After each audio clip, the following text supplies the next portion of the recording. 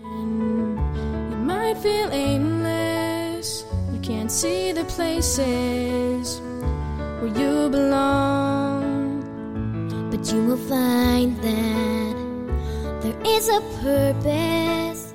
It's been there. Brookfield Boys, Part 6. Before I go any further, I would like to remind you folks, there's times I'm going to make you cry. There's times that I'm going to make you sad. There's times I hope that you're going to laugh your tomatoes off. This time, you are not going to like me very much.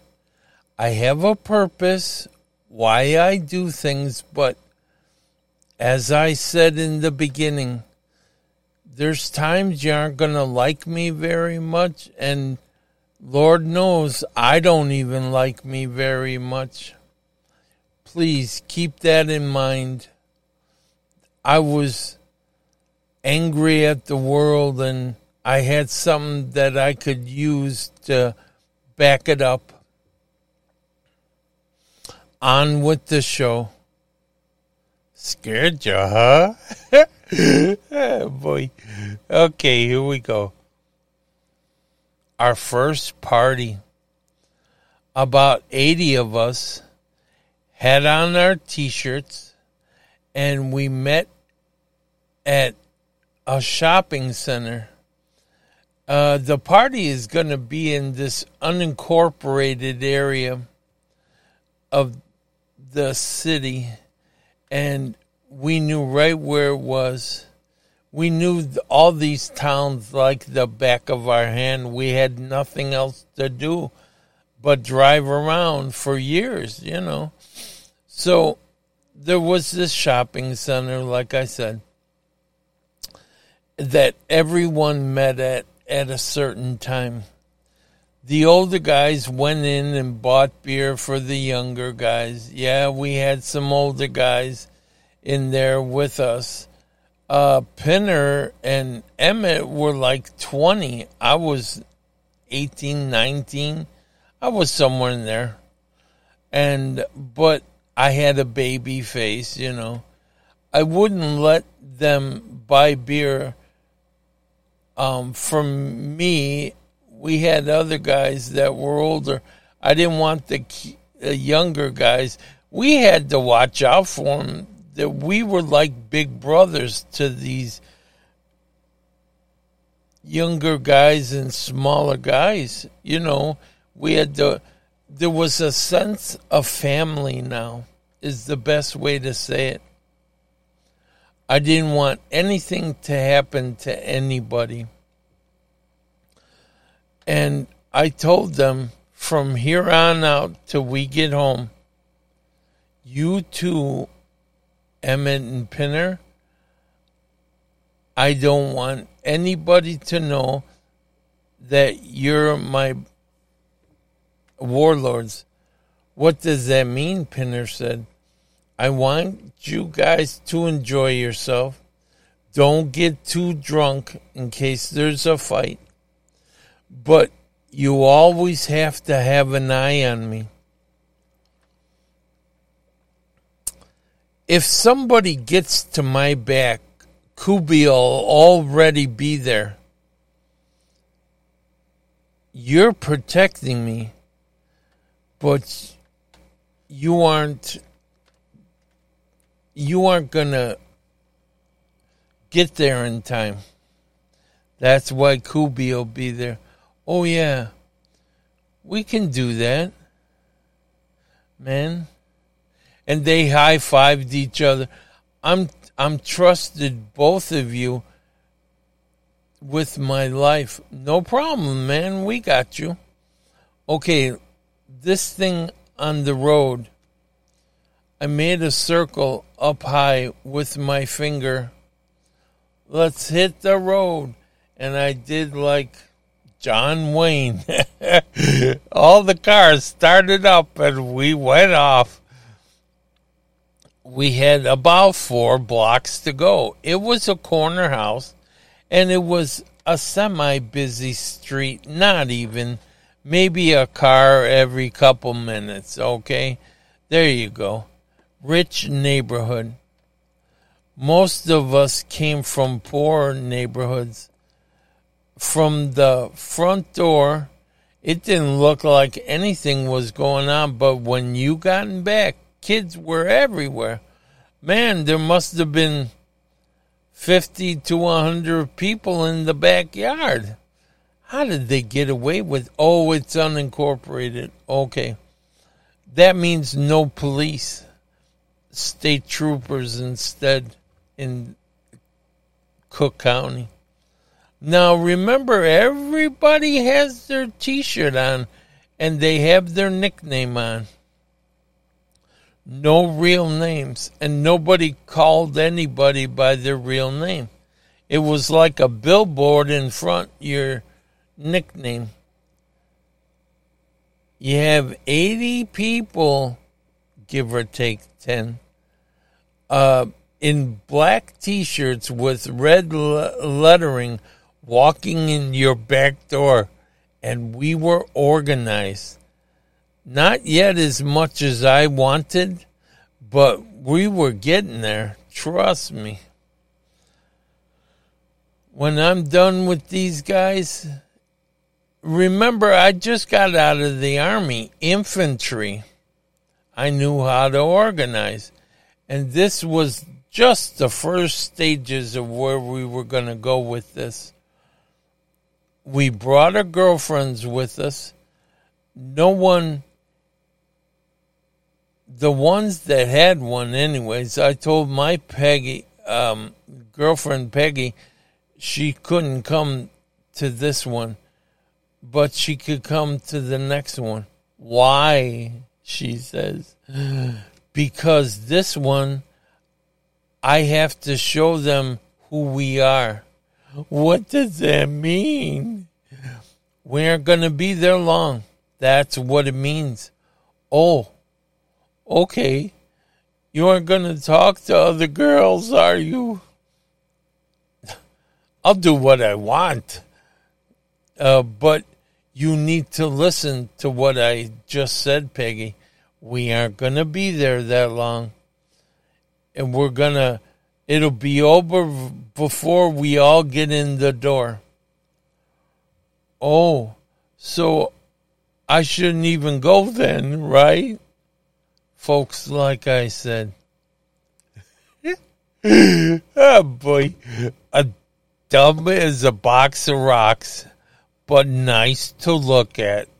No kidding. I gotta tell you, this is funny. Okay. I should save it, but that's okay. I'll say it again. I was working night shift at a steel mill, which you'll find out. And she got to the point where she didn't have to work because I was making the money at the steel mill enough. And so I just had her in the house and just, all I ask is keep looking beautiful and, make sure I have some breakfast when I come home. I was working the night shift and graveyard, actually. And I was terrified to go home. Why, you asked? I'm so glad you asked. Because whatever she saw on whatever soap she was watching is what I came home to. If Luke and Laura were arguing, that means I would have an argument when I get home. What? Yes, like I said, somebody put too many rocks in that box. Anyways, so sometimes it was good, if they had a torrid love affair and I would come home and she'd be in the teddy Hi. Oh, boy. Like I didn't know what. Oh, that episode must have been good, huh? Shut up. Oh, boy. Anyways, back to the story. Because all these guys were at the party. They were there to party. Not me, though. I was there to spread the word. Don't mess with us or this will happen. I had a couple geeks going first. Nobody even noticed them. Nobody had seen the black T-shirts yet with the red writing. We were still in the backyard. But after tonight, they're going to know who we are. Then we all started walking in. 4, 5, 6 of us at a time. Pretty soon, all you saw was black shirts. Then you did, and the regular people, they're like, what happened? And we were everywhere in that house. Someone found the booze cabinet in the house and they started passing around the bottles just to the black. You know, cool. Next, I saw some guy I didn't know, and he didn't have a black shirt on, so he was nobody to me, and he had this big bag of pot, and I don't smoke pot. And it makes me weird, and then I clean out a refrigerator, and then I'll puke because I ate so much, and then I gotta go to bed. Sorry, ladies, I'm sorry. That was when I was young and dumb. I mean, I couldn't even then. Okay, now remember, Koopy's right behind me. He's my shadow. All right. And the other two warlords are somewhere, but I know they've got my back too. It's a cool feeling when you know everyone's watching you and you've got the power. It's a weird feeling. Anyway, so I said to this guy, wow. And remember, I love to play dumb. That's pot, man. Yeah, and it's the good stuff. It cost me a lot of money. Can I smell it? He was sitting on the floor Indian style, and I bent over. Whoa. I grabbed the bag from him. He tried to get up, and there was Emmett. Put him right back down, out of nowhere. See, I had a bulldog, and I had someone smart. Emmett was the smart one. Pinner was the bulldog. He was itching to hurt somebody, you know. Down, boy, down. Think about a rabid dog. That was Pinner. Anyways, Emmett put him right back down, out of nowhere. I knew I picked the right guys. The guy looked around and saw a sea of black shirts, and of course mine too, with red lettering. He kind of woke up out of his pothead stupor, and he just sat there. I mean, duh. Oh my gosh, what happened? Anyways, he must have been sobering up. So I started walking around to all my guys, and I said, that guy back there sitting in Indian style, I want you to go thank him for what, D? That nice guy just gave us all this pot for free, and it's the good stuff, and I pinched the bud out for everyone and anyone that wanted one that had a black shirt on. And they'd all go up to him and, hey, man, that was pretty cool of you. Thanks, man. Oh, boy, that poor guy. Yeah, you're welcome. You know, I took a step and I said the same words. I want you to go back and thank that guy for what he did. and I pinched some more for the next guy. There was guys all over that guy. He's like, I'm a star, you know. I'm sure he thought, I won't get beat up because I gave him my bag. Anyways, and I spread the love evenly till it was all gone. All the guys went over where that guy was sitting and thanked him, like I said. And pretty soon, he got the picture. I looked over and I don't know how it happened. Magically, he disappeared. I don't know why he just made a bunch of new friends. Why would he leave? I don't know. Oh, well. I made it to the front door. It was a pretty big house. So now it was time to walk to the back door. By now, the jocks were coming in. They were hearing what was happening.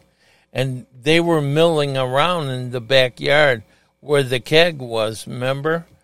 And like they were going to do something. Good. This is what I wanted. This is what I've been waiting for.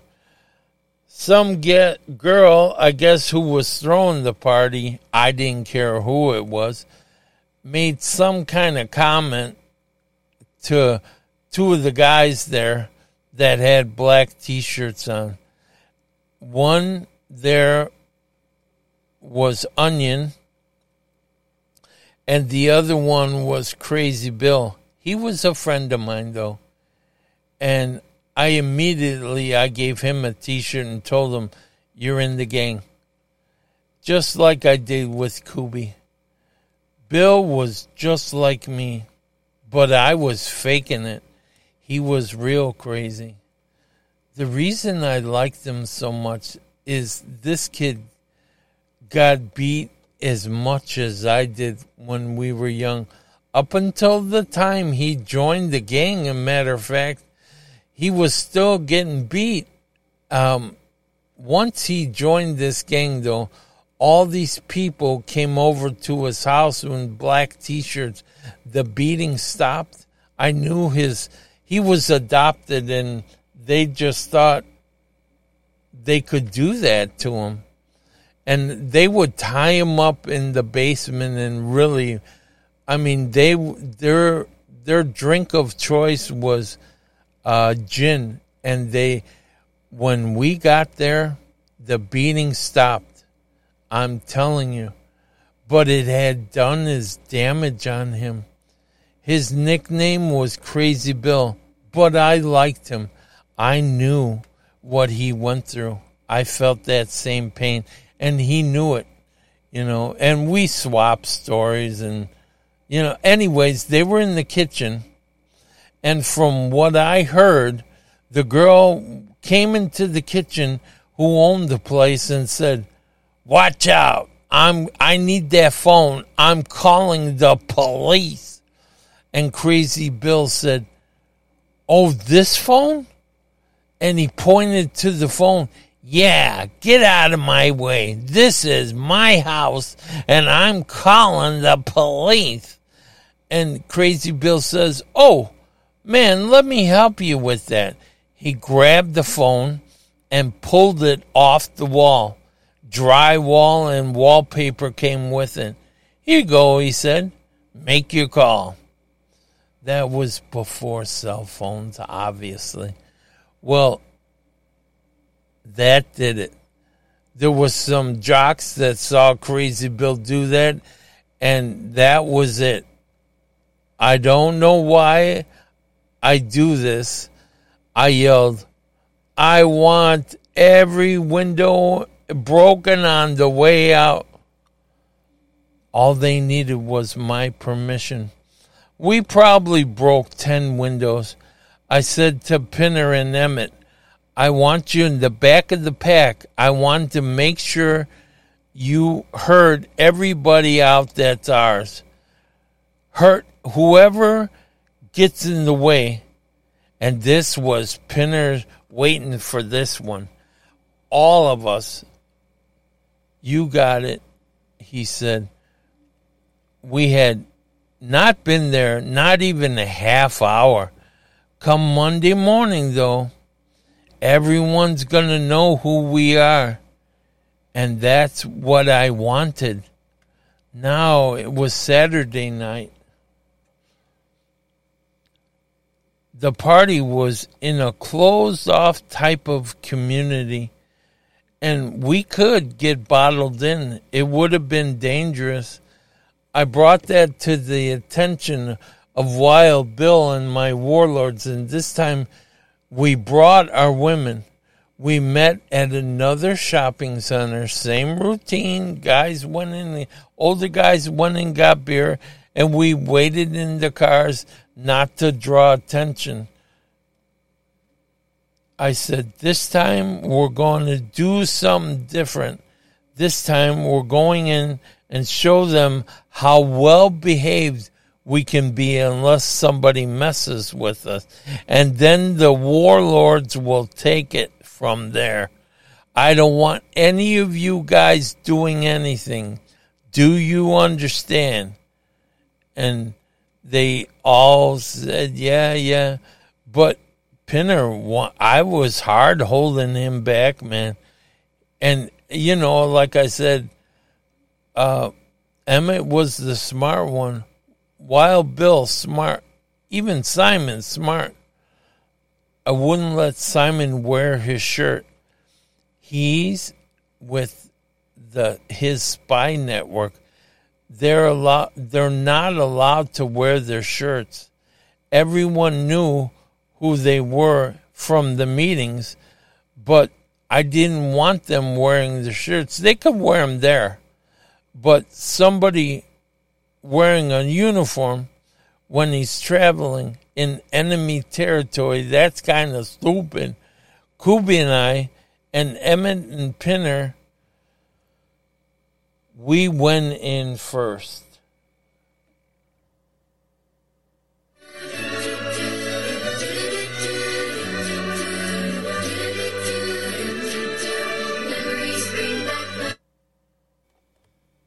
Hey, Ma, please be quiet. I'm trying to do a podcast down here.